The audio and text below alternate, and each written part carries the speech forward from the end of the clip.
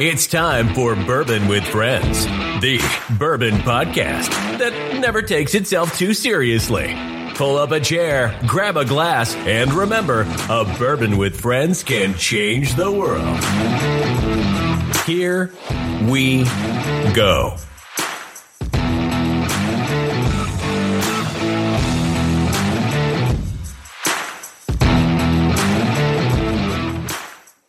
Hello and welcome again to another episode of Bourbon with Friends. Today we are on location at Bardstown Bourbon Company, and we have head distiller Nick Smith with us. How are you doing, sir? Doing well. Thank you guys for having me today. Yeah, no problem. Really happy to be here. For those of you who are probably going to wonder after about 15 minutes into this, JC was not able to make it today, so it's just me and AJ today. Yep, just us today. He'll be on the next one, though, for sure. Yeah, unless we kick him off. Maybe I'll take his spot. There you go. Well, then you have unlimited access to like whiskey. So yeah, I mean, you can bring one of the bottles from this room that we're sitting in. Do you want to talk a little bit about the room we're sitting in? Yes, we're in the Vintage Library, which if you have not seen that at Bardstown Bourbon Company before, is quite amazing collection dating back all the way to 1892 is the oldest bottle. Over 400 bottles in the collection, and they're all available by the ounce. So you could try anything you would like to try. It's by date, by brand. And like I said, there are some very rare things in here. How do we know what it costs? So we actually have a menu out in the restaurant. There's one of the little QR scanners, and you scan that on the main menu, and it brings up the entire Vintage Library menu so you can see what it costs by the pour. Where's the waiter? Waiter, I need the menu, please. And easy look around, you can tell which one's the cheapest. Oh, yeah, that's easy. Which one do you think's the cheapest one in here, and how much by the ounce? Oh, well, there's 400 in here. I have to really look around. The cheapest? See, I just got probably like the Old Scouts would be some of the cheapest ones. They're right there, but we have a $6 pour, and that is the Old Carter 10-year-old right there behind you. Okay. Reason why you can pick it out and it's easy, the bottle's empty. Yeah, the bottle's empty. One of the only empty bottles in this entire room. You got another one right there, the little one right next to it. We got the little one right next to it, so it'll be empty soon because, like I said, that's the cheapest. People come in here and they're like, "I just want to pour out of this room." So here's goes all the way up to $2,500 a pour. So it's that's a big the collection. Van Winkle Maker's lawsuit bottle, isn't it? Yes, they got the 16-year from 1974, I believe. Yeah. So what is the oldest whiskey you have ever had? Definitely the one in here. Yeah. So the oldest one in the collection, the Cedar Brook from 1892, top left up there. Is it good? Yes, it was. And even though if you look at it, it looks like it's very light. Very, very light. I was almost like a lemon lime Gatorade looking color. It really kind of has that kind of, not to say almost like it looks like pee. It does look like pee. It looks just like urine. So it does. But it still had a lot of that character. Still, you could still pick up a lot of the character in that bourbon, and it still had a lot of flavor with it. And I actually tried that one with Dixon Deadman because he has heritage that dates back to that company. So when he came in and saw we had that, he got a pour, and we all tried out of it. And it, like I said, it still had a lot of that character. And I mean, drinking with Dixon Deadman's good company to be in. Yeah, especially when he's buying. Yeah, free whiskey. You want free whiskey always tastes better. better. Free. No, like it's real interesting. Like, because I know we're on a podcast, and so like seeing everything. It's 4 shelves. It's four shelves everywhere, all the way around in a big. If we were videoing this, we're all just looking around like kids in a candy store, just like, what would I have? Yeah, it's, and it's got this beautiful wood table in the middle with it feels almost like an old speakeasy lounge. Like this looks like an old speakeasy cigar lounge almost, doesn't it? Yes, I wish we could have cigars in here. That would make it a lot nicer. But the last time I was in here, I almost had a heart attack because they were doing construction upstairs. Mm-hmm. And one of the little trim pieces from the corner over there fell while I was standing in that corner. You thought you broke something? I swear to God, I did not move. Like everyone looked at me. I was like, my butthole puckered severely. I thought we were in some trouble. That's all right. I was like, I'm about to take off running home from Bardstown. We'd send you a bill in the mail. So we've got a camera in here. We're watching it. There was no camera in there. I don't think that was here at that time. Because I missed your opportunity if there was no camera in here. Yeah. And that was your chance. We had Sam in here. She was watching us like a freaking hawk, trust me. Because we were like, oh, look at this. And Sam's like, so I'm pretty sure she had like her camera out. Like, I think she said, like, jokingly that the shelves were weighted, and so if anybody drank anything out of it, we knew, because like that shelf would weigh less. It's like a hotel. Yeah. You pick up the thing of M&Ms, a little and mini bar. try to put something down real quick so it won't count them out. Yeah, exactly. What would be, all right, so I know you and we'll get on topic at some point, but we're in this amazing room just talking about whiskey. So what would be like one of the things in here that you would just, if you hadn't tried anything, and I know that's a little difficult, but if you hadn't tried anything, what would you be like, I want to try that? Really, I mean, your eyes when you come in this room go right to the Oak Crow chessman, Yes. the chess set, the full chess set. And of course, being in decanters as well. It's just, it kind of middle of the room, the full chessman chess set kind of just drags you in. And that would definitely be one that I would want to try. I've heard there's actually really great stuff in. It is, but with those being in the decanters, they vary very much bottle to bottle, because some of them have got some air in and things like that. So some of them are, I've tried multiples, and some are outstanding. I mean, it's great stuff. And then the next one might be, you're like, well, what happened here? It's just not packing that same thing where some air and things like that got into those old corks and bottles, and then being in the canner as well. But I mean, there's all kinds of stuff I would want to try in here. If I got to just spend a day and they gave me free reign of trying anything I wanted to do. It would be the last day on earth. Yes, but it would be a very expensive Come day in, for find me them. sleeping on the table somewhere with a couple empty bottles. I would start on the top shelf and just work my way around. Yes. At Four Roses, Al Young would be one I'd definitely go to, because I've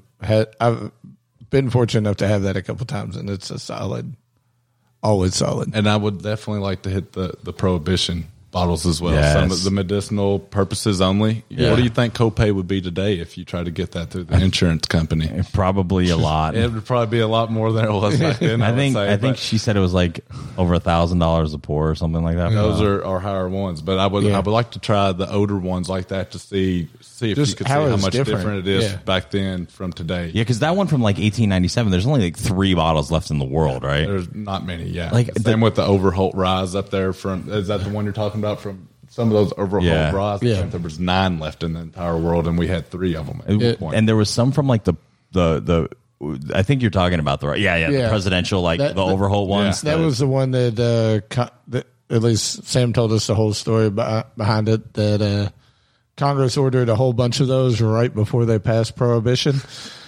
So they got all those delivered and then went and signed on the dotted line. And so Now that we was their control it personal all. stash. And then history. Like, I'd love to brush up on more history in this room. Like, I would like to look up and just spend a day not just drinking them, but actually looking up all the historical facts to where the remember brands came everything from. about it. Yeah, and we've got a couple here. Dan Calloway helped with a lot of this collection. Knows a lot of the history on this kind of stuff, and it's really neat to listen to everybody talk about the different brands and different bottles and what they remembered back in those times when they were like $5. Yeah. Yeah, it's very interesting. It's real cool. Like that, I think one of the biggest things from a whiskey standpoint, right, is the history behind whiskey and how super just American it is, and all the history behind it and who made it and the legends and the people who drank it. And it's so funny how many people we talk to that still don't know that George Washington was one of the first like people to actually distribute whiskey on like a large scale. Like, he made it and sold it. It was a business, and he was one of the very first to do that. So tell us a little bit about like your whiskey journey. So you're from Bardstown originally, right? Yeah. So born and raised right here, Bardstown, Kentucky. Accent might say a little bit of that. I thought you were from Boston. Yeah, you thought Boston. That's where I get Australia a couple times. Good Yeah, hello, mate. But yeah, born and raised Bardstown, Kentucky. Went to a little Catholic school here growing up, Nelson County High School, and then went to University of Kentucky, which I know you guys are Lexington guys. So Yep. I spent 5 years in Lexington, big UK fan, got a degree in agriculture economics. Like I said, it took me 5 years. I took one of the victory laps, had a real good time. I enjoyed myself in college. So that's where the bourbon industry really got started at, I would say, in my career was during college. And then could not find a job. Graduated in 2012 and could not find a job, agriculture economics. Applied to a lot of farm credit type places, ag credit, looking at loan officer type stuff, and couldn't even get an interview. I mean, the job market then was just kind of dry. It was tough coming out of college, and moved back home in mom and dad's basement. Glorious times that is when you move back home with the parents. And of course, bourbon's everywhere here in Bardstown. So I was fortunate enough. I knew the HR for Jim Beam Brands and went to school with her daughter, kindergarten through college. Text her and said, please text your mom and ask her for an interview. That's all I want. I sent them the resume, just get his foot in the door, just an interview. Right. And it worked out. Got the interview and started really on the ground level. I was a distillery relief operator at Jim Beam at Claremont facility, which I covered the main operators off days. Okay. So I trained in all departments. It was a pretty extensive training. You're looking at anywhere from 6 to 8 weeks in each department, which was water treatment, granary, the dry house, wet and dry side. You've got your coal and gas boilers, and then distilling and mashing. Yeah. And so you have to be a jack of all trades. Yeah, being a 24/7 facility, I would work swing shift, first, second, or third shift, all in the same week. But like I said, I was young, single, it was no job. Kids, living in mom and dad's basement. The only thing you saw was get out of the basement. Yeah, get out of the basement. I learned so much. I had a great distillery manager at the time. He was actually one of the first hires here that started here and brought me with him. And then, the distillery manager for Barton 1792 was my senior supervisor at the time. And so I just picked those guys' brains, and I did that for 3.5 years and learned as much as I could about distilling. And then they moved me up the company side, just having that degree. And I moved from the Claremont facility to the Booker Noe facility, which is, the true workhorse at Jim Beam, just pumping out that white label, going worldwide. Yeah. And so I did that for a little over a year, and then started here at Bardstown Bourbon Company. So I was one of the original hires, day one hires, and I actually started running the night shift. I was second shift supervisor and grew with the company, and here I am today. So give us a little bit of your personal whiskey story, right? Like what do you remember kind of starting to drink? What brought you into whiskey?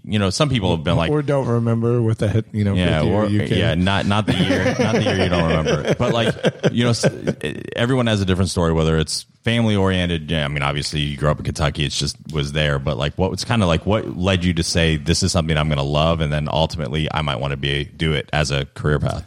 I mean, really just the community, being from this community was the main thing. And bourbon wasn't in my background growing up. It was actually more beer. Okay. So my family owns the Anheuser-Busch distributor here in Bardstown. So gotcha. Okay. Bud Light, Budweiser, that was always in the veins. That's what the family did. That was our family business, distributing for about 100+ miles in this area, to all the liquor stores, bars, whatever it was, Anheuser-Busch products. So that's what I was used to. And bourbon didn't really come into play until I came back from college, and I saw how big bourbon was for this community, the tourism, for everything like that, and then jobs as well. So I wanted to try to get into this industry, knowing that I didn't want to continue on with the family side of things, because it was working for family can be, how that goes. Very fun. It could be fun. It could be didn't bad. want to work for him at the time. So you gotta have a little good Nick, bring up some beer from the basement, guy. So that's the good thing now. So now I have all this bourbon, but I still get beer as well. So you've left the basement, right? I have left. Okay, just making sure. I let my brother take it over, so he's got it now. So. He never said he got out, so I was like, "Oh, did you stay there?" Think of all the money I could have had if I'd stayed there for 11 years now. I mean, that would have been great. Your love life might not have been very good. Not very good, but yes, I am married now. So married, have a 6-year-old son and have a little girl on the way here. Oh, congratulations! About a month and a half. So hopefully I don't get any phone calls during this, any emergencies or anything. But yeah, so a month and a half, supposed to have a little girl on the way. You're going to go through the madness again. Good job. Yeah. Signed up for around second tour. I signed up all over again. We want you.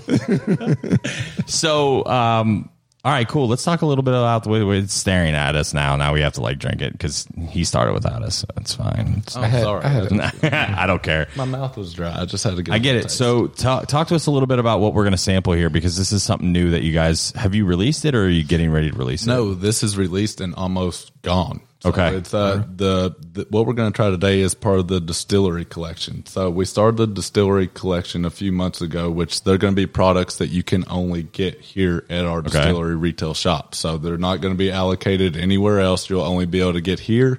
And typically they're going to be, we fill some bottles to have in retail, but a lot of them are on our fill your own bottle on the tours that you can do, where you can fill your own bottle. That's what the distillery collection is really going to be, and they're going to be rare, more unique things. So, I saw a double oak or something like that. Yes. So is it all gone already? Yes, it is gone. Fuck. So Because that was one I really... we will have more, and that was a really fusion double oak on that one. So what we did on those, we had a little bit of Fusion 1 left over. Mm-hmm. We ran out of either labels or glass or whatever when bottling, a little bit left, and it came back and they said, well, what are we going to do with it? And I said, well, you're not going to waste it. I said, we're going to drink it or we're going to make something out of it. So we just put it right back in a barrel and said, we'll figure it out, at time. And there we go. Double aged Fusion number 1 is what it wound up being. Yeah. And we've done a couple of discovery series with that as well. Nice. That will be coming out in this distillery collection as well. But today, what we have is something that Steve Nally actually designed and came out with. So it's a 13-year-old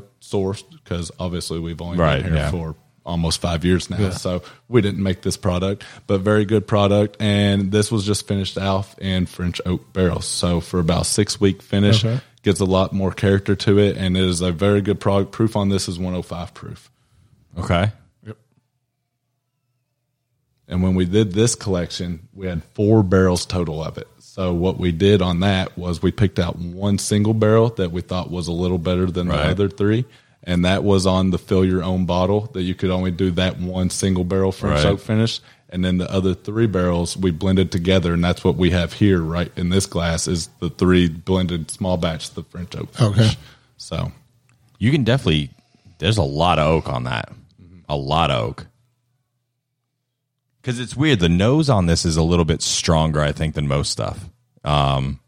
Normally you get a lot of the sweet notes, and in this I don't think you're getting as much as sweet, but the flavor, it's weird because on this, the nose, you're just like, I don't know if I'm going to like that, but then when you try it, there's a lot of flavor in it. Actually, it's kind of funny because the random bottle I got from my, started this random thing called like Mixed Drink Mondays. And I got the Davis County bourbon because I was back home in Davis County. And the one I got was finished in French oak. So now it's kind of interesting tasting them, a few days apart, I feel like I'm getting a lot of hay notes. Is that? It's got kind of grassy characteristics, yeah. Yeah, I caught a little grass, but like in the end on the back, I get almost like that. I don't want to say dusty because dusty's the wrong word for it, but it's like that. The dryness of it, a little more dry, which is a little bit more like but it's sweet, and that's where I'm feeling like it's more like a sweet hay. But there's a lot going on there, and then you get the nice little Kentucky hug on the end of it. Definitely have the little Kentucky hug. That's one of my. I love saying Kentucky hug. That's one of my go-tos. That's what's really bad when you say getting that Kentucky hug when you're drinking in Tennessee or Texas, and then it's like, oh shit, wrong one. They don't mind. What do you think? No, I mean that's what I was getting. It has a little bit of spicier note. Do you know the mash bill on this one at all? The mash bill on this one, I believe. I didn't know if it was one of those undisclosed or if it was something. No, I believe it is a 74-18-8. If I had to guess, is what the mash bill was. That'd be 74 corn, 18 rye, 8 malted barley. Because it's sweet, so. It is. It's got a very interesting nose on it. This is the stuff that I really like about Bardstown because they do so much unique things compared to like what's out there in the industry of what normally is done. It's not just one flavor. Right. You might go to some, and a lot of times that's, of course, these are finishes, so you're going to have some different flavors, and we're using source products. So it's not all just our same yeast strain that's coming out of our distillery, which is what you're going to get with a lot of the bigger guys. They have their distinct flavor from their yeast strain that they've been using for hundreds of years or what it might be. And then if they do any unique products, it's all coming from that original thing. I mean, so. There have been a few we've tried recently that we've kind of had that same thing. Like it doesn't differ much. But like the one thing I love about Bardstown, the transparency you all have. Yes. You all don't hide. They're like, we got it from here. We've got it from this and this. This is here's the mash bill for everything we put in the Fusion series. Yeah, we can't say, we give you as much info as we can. Through NDAs, we can't say, this came from Jim Beam or Barton's or wherever. But still, it's transparent. Usually the mash bills you're on not, there. You're not fronting. You're not fronting like we made all of this. Yes. We tell a lot of people that want to talk shit about source stuff. It's like, that it's called business. You want to do the dumbest business plan in the history of mankind. What you're trying to do is you're sourcing the good bourbon and trying to make it great. I mean, that's what our goal is here with the blends. They're all good bourbons, but the goal with that is to turn it into a great. And it's not like you're not making your own stuff, and it's progressively going to be 100%. Yeah. You all, I'm sure you'll do blends and stuff in Dahlia. Yeah, we will still do blends. We still plan on continuing the Discovery series, which we're discovering. I mean, other people make great juice. We're not the only people that make great juice, but like I said, you're looking for a good one and combining all those to make an even better and great one, and then. The transparency that's on it, what's cool with today's technology, you could look up any one of these mash bills and know exactly where it came from. Right. You could go buy the bottles of those at the liquor store and try to do your own blend with that exact same setup. And look at the we give you the percentages, look at the percentages and everything and see what you come up with. And it makes it fun for the consumers. I did a reckless blend once. I blended Mitger's 10, Elmer T, and rare breed. You want to know what? It was freaking unreal. Yeah. See, and you could go a little percentage one way or another, and it can completely change that product better to where or it it's could be not horrible. any. Yeah, I mean that's what's so unique about blending. So what's interesting about this? Like I tried it and I was like breathing in on the neck, and I almost get Scotch notes, like Scotch. I almost get a little peat. It's really here. Mine's almost empty. Smell that and tell me if it gives a little, almost like a little weird, like it's subtle, but it's almost like it hits you like that could be Scotch. A little bit. It's not heavy. Yeah. It's not. It's a very subtle thing. It's almost like you've drank Scotch. You let your glass be empty and sit there for 2 days, so you barely get like a faint hit. Mm-hmm. But that's where it's really weird, like how I smelled that. But I think also you get a lot of that barrel in Scotch too, I think. And you're getting a lot of the barrel in this. I'm picking up, like you said, a lot of the oakiness flavor is coming through on this. And that French oak has a different kind of finish. It's not the same as your regular American white oaks. It adds a little bit different characteristic to it. A little spice as well. Yeah. So I was going to say it seems to be a little spicier, everything I've had that's had it in it. I think I've had probably 3 or 4 bourbons that have said they've been finished in French oak, and they always have that little bit of it's almost like a peppery note, like maybe not black pepper, but like a white peppery, light, spicy note. And you have to watch on those finishes. Like I said, this was only a 6-week finish where notoriously we're known for long finishes on all of our stuff, 18-month finishes. And, Steve worked with, this were finished with Independent Stave Company, French oak barrels. So Steve was working hand in hand with them, and it has its peaks and it has its valleys and it has its peaks on those finishes. You have to check in on that every week at least to see where it's going to be and know the right time to pull that, because at the 6-week mark, Steve was ready to go. He was ready to pull it. It was really good where he wanted it to be. But at like the 2-week and the 4-week, it was not at all. It was in that valley to where it was actually a little bit worse than the original bourbon that we put into the barrels. So, and like I said, you just really have to stay on top of it. And he wanted to do the 6-week mark, and that's what it was. And the single barrel on this was absolutely amazing. I mean, you could pick it out of those 4, no problem. It was a really, really good one. Yeah. So what do you think is one of the biggest challenges that you have right now with, obviously you're doing blending and you're also creating your own juice and stuff like that. We'll go with challenge. Like what do you think is kind of the challenge in creating like the consistency of that while also making your own independent kind of brand and name for yourself with your own juice? So right now the biggest challenge is finding good source bourbons of age. The market is getting dry right now. So that's one of the biggest challenges on like keeping the Discovery series going and things like that, is being able to find good 11, 12, 13, whatever, even 8, 10, whatever year-old type bourbons that are on the market available for us to be able to purchase to do those blends and stuff with and keep those series going. That's the hardest thing right now as far as the blending side.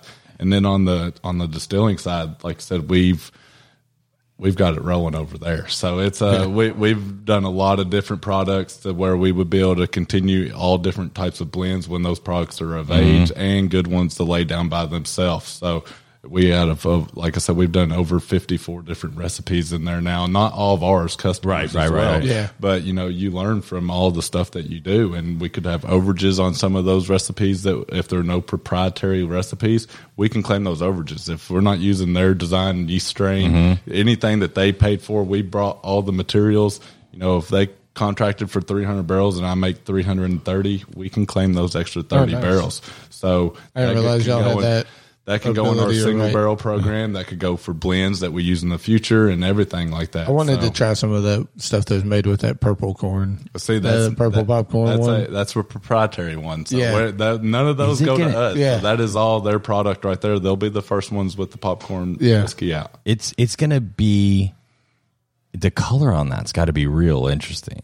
The mash color was really interesting. Yeah, the mash color was- Yeah, because it was the weird. distillate is going to be clear. Yeah, once you distill it's clear. Yeah. But the mash, it was really neat to see when we ran the black popcorn. It was purple mash. It was completely purple in the fermenter. Did you see it beside the white? We saw it pouring out. Yeah. Like it wasn't in the fermenters, like with the yeast going and everything, but it was just now being cooked. And I was like, Because you were like, what the hell is that? It's different. I was like, that's what are they doing in here? I think they have something going wrong in here. But yeah, it was really neat. And I don't know if y'all checked on this one. He's This one's a little expanded bit that off. since then. We've done more outside of the black popcorn. We've done red, white, blue. And so he's done 4 different types of popcorn now, and he's blended some of those together, red, white, blue together to do kind of a American type. That's got to be interesting. So and then we've done some individual on those as well to pick up the And so you've obviously tried some of this. Is it like I've tried the distillates and where it is of age now. Yes. Does it change? Does it have a different flavor compensation than a regular corn? Yes, definitely does. And each one of those corns have a different flavor on the distillate. So very interesting. There were some that were a little better than the others. And then whenever we did the blend the next time, we increased the percentage on the corn of the ones that we liked and decreased on some of the ones that had a little off note on the corn. Because like I said, it was the first time ever trying to do that with popcorn kernels, So it was but really neat. And he's going to have an awesome brand and product when that stuff is ready. So they're all in. I want to try that. That could be, because even now we're starting to see like more people experiment with like red wheat and stuff like that, which is really cool. And one of the things that just the different grains and heirloom grains, and things like that are coming out. And I think that's the cool thing that you guys are doing, because you guys are very experimental on the large scale. Yeah, so it's not experimenting R&D on a little lab setup. Right. When we experiment, it's a full cook, full fermenter, full tank being ran. We don't do a half. We don't do it. We go all out when we try it, and if it doesn't work, we'll let it age out and see what it turns into. You never know. You don't waste any of it. So this sucks. Let's wait 15 years to see what happens. We barrels that we forget about, and like I said, we find it 20 years later, it could be the best product ever. So, but yeah. So I mean, I just forgot I had these barrels. None guys. of the experiments have been bad, though. The research goes into it to know what we're going to do before we do it. Let's just try this. And hope that it works out well. I mean, there's going to be a rick house in the back just called like the Island of Misfit Toys, where they just we'll see what happens with these, and they just sit back there and wait their turn. Do you ever put stuff together though and just go like even like when you're doing calculations and talking about it before it actually goes to cook? Do you ever just like think about it and like, shit, this could be really bad at the end? Like it could. This is either going to be really good or like really bad. Probably wouldn't go through. It's happened some. Yeah. But I've done some that and some customer ones as well that you look at the procedure and mash bill and everything and you give your feedback, but they could want to do it a certain way, and it might not be something that I agree with, but they have probably done it before, or they've made it happen, and it works. And like I said, and that's things that I learned. I'm learning every single day because I work with a lot of other distillers, master distillers, everything like that, and then do their procedures and their recipes.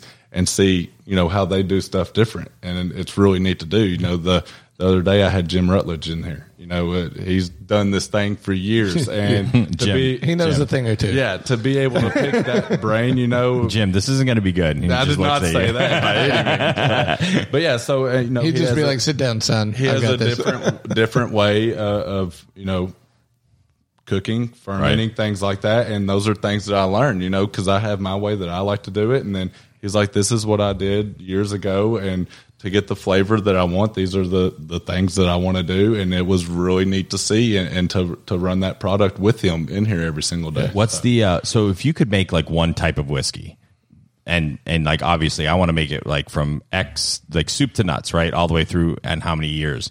What's kind of like the thing you're like, if I could make one, this is what I would want to make?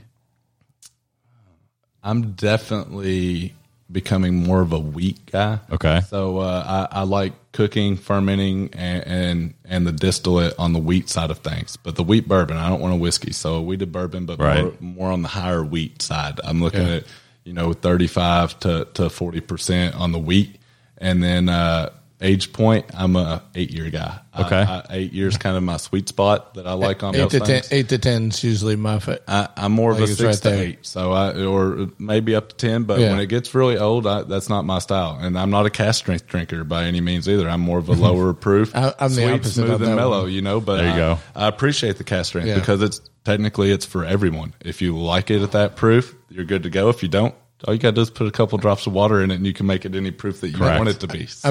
I made the joke before that it's at that point it's just bourbon concentrate. Like I drink it the way I like, and if you want to add a little bit of water, you have more whiskey. Yeah, good job. That's true. And I mean, and that's business strategies for a lot of people. Like you say, if you put it in the barrel at a higher proof, and your finished product's going to be 80 proof or 90 proof, then you're cutting all that down in whatever years to come and you get more bottles. So you're selling water at that point. I mean, it's a business strategy. Yeah. I mean, I think we've had some 80 stuff that has a lot of flavor, but I mean, your flavor is that 95 to 105. Yeah. You get a lot of flavor in those, and you see, the casting's never been like too hot for me. Like there's some that aren't done well, but I've always liked cast strength and barrel proof better, just because it's, in my opinion, it's like the raw thing. Mm-hmm. It is what comes out. It is what the end all be all of this process was. It's a true product, yeah. Everything else is added water. If I've got a bunch of barrel proofs in my collection, when I make a cocktail, my cocktail is going to taste better, because it's going to have more of that flavor. Yeah. That's true. So, I mean, you're getting, but there's some it is really neat to see. You take that cast strength and you try it at different proofs, what flavors that can pull out of it even more at those different proofs. And I've had versus the cast I've had some how that much I it love. can improve it. Yeah, I love it, but you add a little bit of water, and I'm like, even though I'm a barrel proof guy, a little bit of water in this actually does wonders. The oils, yeah. That's got to be like probably. I mean, especially if you love whiskey, that's got to be like the most fun part of your job, of just like playing with stuff. Yeah, and I play more on the making side than I do on the blending side. I like to do the blends, but I don't do as much blending as I do. I like to be in there actually designing the recipes, the procedures, watching the chemistry on fermentation, the actually running the stills, doing all that, tasting the sensory analysis on the distillate. That's where I'm at right now, and I'm working my way through on more. Of course, like I said, we're new. I'm young as well, so I haven't got to see barrels age for 20 years and see what they become and everything like that. Not yet. I'm a little over 10 years in the industry right now, so I'm just trying to get to that point, and I'm starting on the maturation side and starting to do more blending, but my real passion is actually making the bourbon every day. You've got some stuff that's been in for, 4 or 5 years? Yeah, so we'll be coming up on our stuff will turn 5 years, our oldest stuff in September of this year. Yeah. So how long are you planning on aging like the bourbon stuff before you do like some releases of just your own? We're looking at the 6-year mark. Okay. So that's the benefit and cool thing about, having the collaborative distilling program. Cash flow positive day one by making for other people. Correct. We get paid by either by the barrel or by the proof gallon. So we were no rush to have to come out with, you've seen others, flavored moonshines or a 2-year product that's not quite ready yet. Our Gin, quick release vodka. was, what we're going to try here in a little bit when we're done with this is the Fusion series, which we didn't just do young all by itself. It was a blend. We threw a more mature one in there to give it that character and the little kick that it needed. So that was our kind of let's introduce some of our products that will be coming out by themselves, but let's do it in a blend and give it a little more older character too.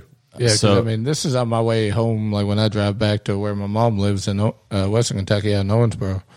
And I remember when y'all first popped up, I was like, what is this distillery doing? Like, how are they building a new rick house every time I drive by? There's no way they're this cash flow positive this early on. Like, it's got some deep pockets. Yeah, I was like, someone's got some huge got pockets. Some big investors. It was the food.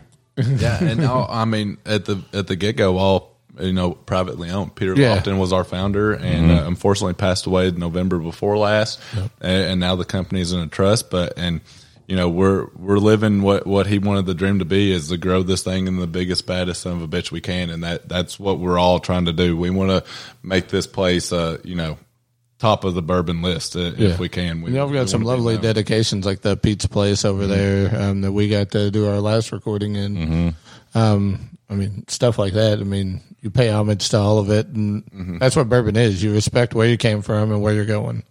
Definitely. So are you guys planning on doing like the traditional stuff, like single barrel, barrel proof, cash strengths, all those? Yes, we'll have all those type of things. So, we're, like I said, looking at the 6-year mark. Possibility we could have an earlier release than that by itself, which would more than likely be a rye whiskey. Right, yeah. A little sooner. So if for inventory like a 4-year-old rye? Possibly, yeah. So, and we're already hitting that mark with that. Yep. So, it's good. It's ready. It is. But, we said we wanted to wait to 6, but we're becoming pretty popular. So, it's a lot harder to keep our inventory on shelves at a lot of places. So you're like, people are wanting more product to come out with. So do you think you'll change the bottle design? Like, I know you're not in marketing, but like, is that something that's been talked about with like your own stuff? Because the fusion So we've already changed it, actually. So if you're looking in here, we have our little Bardstown bourbon history up there as well. Right. So you see those the top square heavy ones? Yep. Those were the original bottles that we started with. Yeah, They did change it to the more clean, sleek-looking bottle, but I don't think we're planning on changing it. It'd just be a different label on the front, different color for probably the Origin type series, which I don't even know if we'll call it Origin series, but it'll be, 6-year mark's what we're looking for, and hopefully we make it all the way there. But like you asked, we will have your bottled and bond. We'll have your single barrel, and we've already started single barrel program. It's just unfortunately a deposit only program right now, because we can't let you take it before we come out with it, because we got to wait for it to come out first.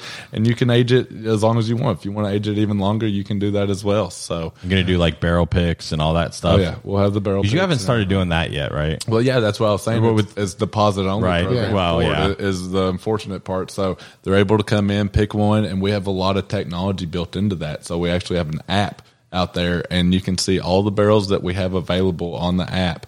And then when they're ready to make the selection, it has all the specs. It ties into our ignition software system in the distillery, where it shows all the specs of the barrel, the mash bill, every single thing like that. And we have smart bungs that are in these barrels that show the barometric pressure, the GPS location in the warehouse, the yield of the barrel, how many bottles we expected, all kinds of neat stuff like that tied to it. So since it is just a deposit program, you get one of these barrels and you're sitting at the bar and you're like, yeah, I've got a barrel at Bardstown Bourbon. You can pull that up on the app, show them all the specs, show them the exact location it's at in the warehouse, how many days to bottling, every single thing like that, which makes it, a little more innovative and unique. So I'm sure you have several probably like liquor stores and stuff that have already done that because they want to be like the first to be able to so those are mainly what we've had, not too many private individual ones. Most all of them are distributors or our liquor stores that are wanting to do it for when it releases, so they'll have one ready to go. Because you get a lot of the people, like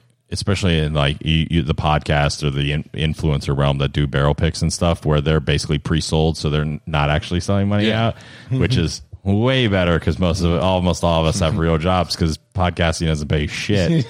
Like that, it's cool in that aspect because then you can actually claim a lot of first on that because they could be like, They could. What would be cool is if like someone did that and they put like a picture of the GPS locator and called it like the GPS like version or something. It'd be really cool in that kind of situation. That's what the store pick was.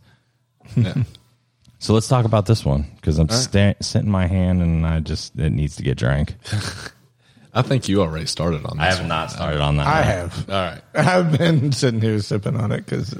So what we have here, this Fusion Series number 5, which I'm a Fusion guy. This is more of my palate, what I prefer. You know, it is a lower proof, 94.9 proof, but it's usually sweeter, fruity, sweet, smooth and mellow on the way down is kind of the way the Fusion Series go, which number 3 was definitely my favorite of all, but number 5, we actually have more percentage of our younger juice in it now. So it used to be a 60%, 40% split, 60% of our younger stuff, 40% of the source. Now it's 70% of our younger stuff, 30% of the source. So in this one right here, what we have, the 30% sourced is going to be Kentucky 11-year, 75% corn, 13 rye, 12% malted barley. Let you guys Google that, figure out where that came from. But and then we actually have some very unique one unique mash bill that I really like in here is 14% of this bottle is a 3-year 4-grain recipe that we did. So actually 4-grain truly done. You know, you hear of a lot of 4 grains that are out. Most of those 4 grains are blends. You know, they're blending a rye bourbon and a wheated bourbon together to have their 4 grains. You actually distilled 4 grains together. Yes, we mashed 4 grains together, fermented 4 grains, distilled 4 grains. It's a true 4-grain recipe. And I have a couple of these recipes that I've done already that really, really enjoy and like. I think there'll be some really big selling recipes that people will just go crazy about because when we do have customers in and we go down kind of a profile panel, I guess you could say, you might have customers, they don't know exactly what they want. So, well, let's taste some wheat bourbon, some wheat whiskey, some rye bourbon, especially the newer whiskey. people. So, what one do you like the most? And then we can go from there to build in your portfolio for what you're looking for to design. And the 4-grain is a lot of people really enjoy the 4-grain whenever they go down that panel and try it. And then the other 56% makes up a 4-year-old as of a 70% corn, 18% rye, 12% malted barley is 56% on this. And that's ours as well. I can taste the rye. But it is, like you said, it's a lot fruitier and sweeter. And so the wheat that's actually in that 4-grain makes up 10%. So very small wheat percentage that's actually in this bottle. You're going to pick up more of the rye over the wheat in this bottle. I'm definitely picking up a lot more. Like when I tasted it, I was waiting for you to say what the rye percentages were because I feel like I'm getting a lot of the rye. But that's also because I feel like it is very fruity. And that's usually when your brain's like, oh, fruit, rye. So it's interesting because it's not like 30 or 40% rye, but I'm picking it up on it. Are you picking up on it? That 4-grain recipe is a 26% rye in that. Okay. 10% wheat, 26% rye. So it is a high rye then. Okay. Yeah. 60 corn, 26 rye, 10 wheat, 4 malted barley on this one. Yeah. I mean, it's good. I mean, it's got very it's almost like a medicinal cherry flavor. Like, not in a bad way, though. But I'm getting the rye, and I don't know why it keeps sitting there. Like, I'm trying to get other stuff, but in the front, it's like hitting like right in the front under my nose. Like, and I'm getting the rye. It doesn't taste like a rye, but I'm getting it, and I don't know why. But I don't know what I don't know how to explain it in a way because it is very unique. I'm getting the rye and the fruit, and I think it's just all because they're all playing differently together. It's that unique flavor profile. A little spice out of it too. I am more too. So than the usually the Fusion, I get a lot more sweetness, fruitiness, and not as much spice. But with this one, I get a little bit more spice note on it. It's on the back end, very, on that aftertaste. It's like a pear and mellow on the finish. I mean, the finish is. You're not getting that deep Kentucky hug like we just got in the last one that we tried. So I'm getting like a little, like it lingers, and I feel like it's like a pear lingering taste that just kind of sits there. This is the fun part about the show when you're just like sitting there staring because it's so different than what you're used to having. You're just trying to peg different stuff. And on the sweetness, I get like a little green apple. Yeah. Yes. That's what's always been fun about yes. the Fusion series. He pointed back there. the green apple. I'm picking up a little bit of the green apple on that. Yep. I would almost say more green apple than pear. Well, I'm saying from the pear, the lingering. I'm getting the green apple now too. Tastes something different, so it's No, that's what makes this great. No, everyone's palate is different. So the everyone's lingering, going to have a different opinion. Yeah, no, I'm getting the pear when I drink it, and then I'm saying like when you're just kind of sitting there and like about a minute after you've taken a sip, that's where I feel like it's a little bit more tart, like a pear. Mm-hmm. It's not, but like I'm getting the apple. It's almost like a transition now that I'm tasting it. Could be more like a tart apple. See, I get more of the green apple because like pears, or at least pears I always eat are like super sweet, so I don't really get tartness out of my pears. So like Granny Smith kind of green apple. Mm-hmm. I'm not a big pear guy. I'm not either. I don't eat many pears. I No. don't think the last time I've ever had one. I'm with you. I don't know the last time I had one. 7? 28 years ago? And you get pear, you lying SOB. You don't even eat that shit. This is very unique, though. Like, this is bringing me back to when I was 7. I had a pear for the second time ever.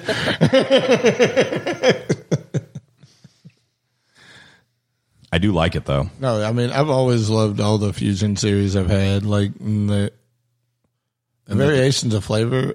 Are you all still doing your, like, Sweet 16 tournament kind of deal for the mash bill pick? So we still are, and that's what makes it unique.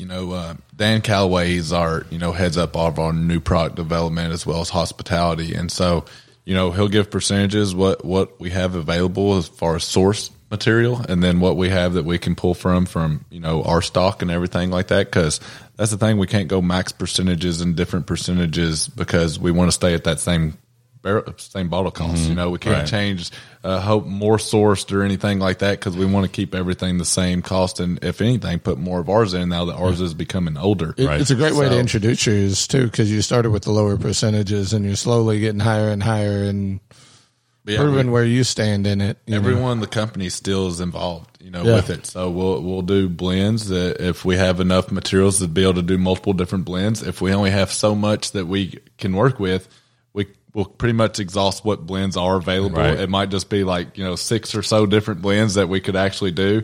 And then we still blind taste all that as a group together. Nobody knows what's in the glass. Was it Fusion 4? Was that Sam's or was that? I think she was 3. 3.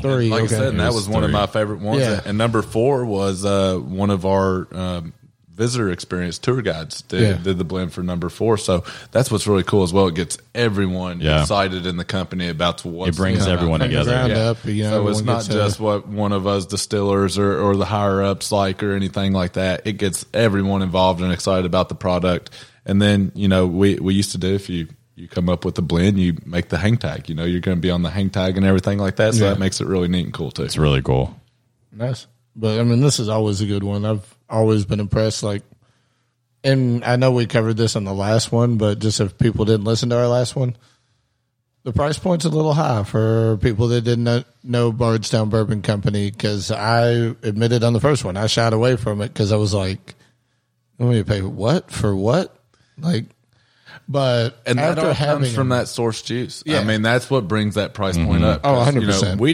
We didn't make this 11-year-old, so we had to buy that 11-year-old. So, those barrel brokers don't give that to you at a very cheap cost. They're not cutting you any So deals. that takes the price up. But when we come out with our stuff on its own, you're going to see that price drop. You're going to be in will you be in do you think you'll be in the normal whiskey price point, like definitely 30 to 60 type of range? Definitely. We'll have down the $30 value and things like that for ones that are standalone by themselves that aren't blends coming straight out of our facility. And then we'll have the higher ones that we age longer or we do something different with, and we'll have a big portfolio going, hit all the ranges for everybody. But the only reason I bring that up is because I now kind of think of what did I miss out on Fusion 1 and Discovery 1 because I was scared to pull the trigger. Good luck finding them now. No, but that's the thing. Oh, they're gone. And they were it was that stuff that I saw the price point, and even knowing as much as I do, I'm still learning, and I saw it and it scared me away. And then after I got to have it the first time coming down here, I was like, man, I should pull the trigger on some of those, because I've always known about the brand. I loved everything about it. Just hadn't toured here, hadn't tried anything.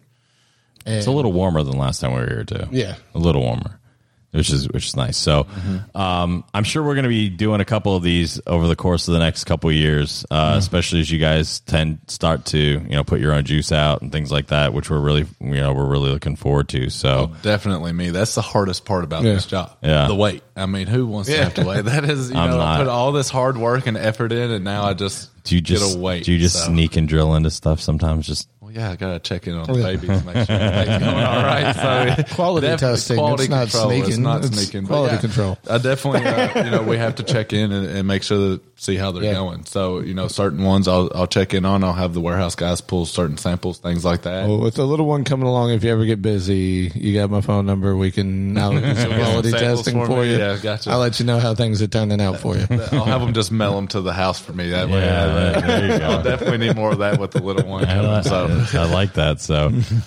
thanks for joining us. We really appreciate it. This was fun. So I was told to ask you guys, big whiskey drinkers, you're going to do the World Top Whiskey Taster, right? We've actually Brandon, asshole. Brandon just texted you. I know, I mean, I was just your text messages are up, and you said I just randomly got this, but casting calls end on August 15th. Yeah. So, and they're going to have regionals in Chicago, Dallas, Atlanta, LA, New York. So, and it's a big event. $20,000 on the line.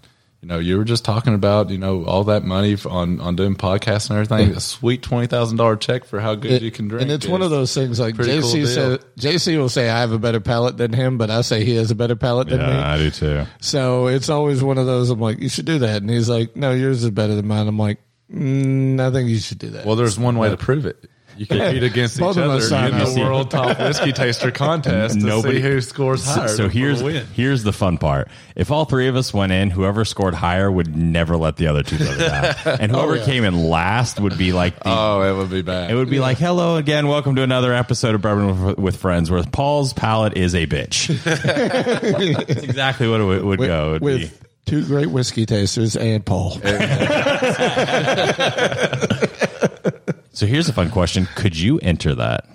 They do not let me enter. I get to judge some of them every now and then. But it's really neat. Would you enter it? Would I enter it? I probably would try. Yeah, because it's not just, it's also how you present it. And, some of the rounds, like when they did it last year, you come up with your own flight that you have to present and why you chose that flight and everything. So it's not just on how great you can taste, which that's the first judging category. If you can't taste worth the damn, you're not going to do good. We're not letting you pick a flight. But it's also on how you present yourself and go through your flight and why you chose it, and you get judged on all that as well. And then, but yeah, I would do it if I had an opportunity. If I would win, I have no idea. There's a lot of better tasters out there than myself. See, that's my hesitation because, I feel like I'm decent, but there are a lot of people that I know have better palates than me. And I feel like mine's only going to get better. More practice, the better it's going to get. You're like, wait till I'm 50 and retire. Yeah. And I was a tobacco user up until 2 days ago, so maybe I'll be a little bit. 2 days ago. I've 2 days. I can already feel my palate getting better that I haven't dipped for 2 days. So now that this is like that long-term commitment, up until like 2 days so much ago. better now. So, things like that can damage your palate and everything. Wait till a week. Everything like that. So, next week I might be next week you're going to be world's top taster. Next week you're going to walk in and create the greatest whiskey ever made. You're like, shit, I shouldn't dip ever again. Your wife's probably just like, I told him he shouldn't. She's happy. Hopefully, I've tried this multiple times. We'll see if it sticks this time. But she got a crowbar. It's probably going to stick. Oh God. Well, thank you so much for joining us. This has been a blast, and getting to hang out with you and stuff like that, and see a little bit, kind of what your background is, and I know we're going to do probably more of these as you start to evolve and change and bring new stuff out. That sounds great. Yeah, I would love to do more. And just a quick who doesn't rundown, like just Bluegrass talking about Parkway. bourbon and drinking? Pretty fun afternoon. So definitely, appreciate it. Thanks everyone for listening, and remember, our Bourbon with Friends can change the world. That's it for this episode of Bourbon with Friends. Be sure to subscribe so you don't miss a single episode. While you're at it, leave us a review to make it easier for others to find the show. You can also check us out on Instagram at BWF Podcast. Thanks for listening.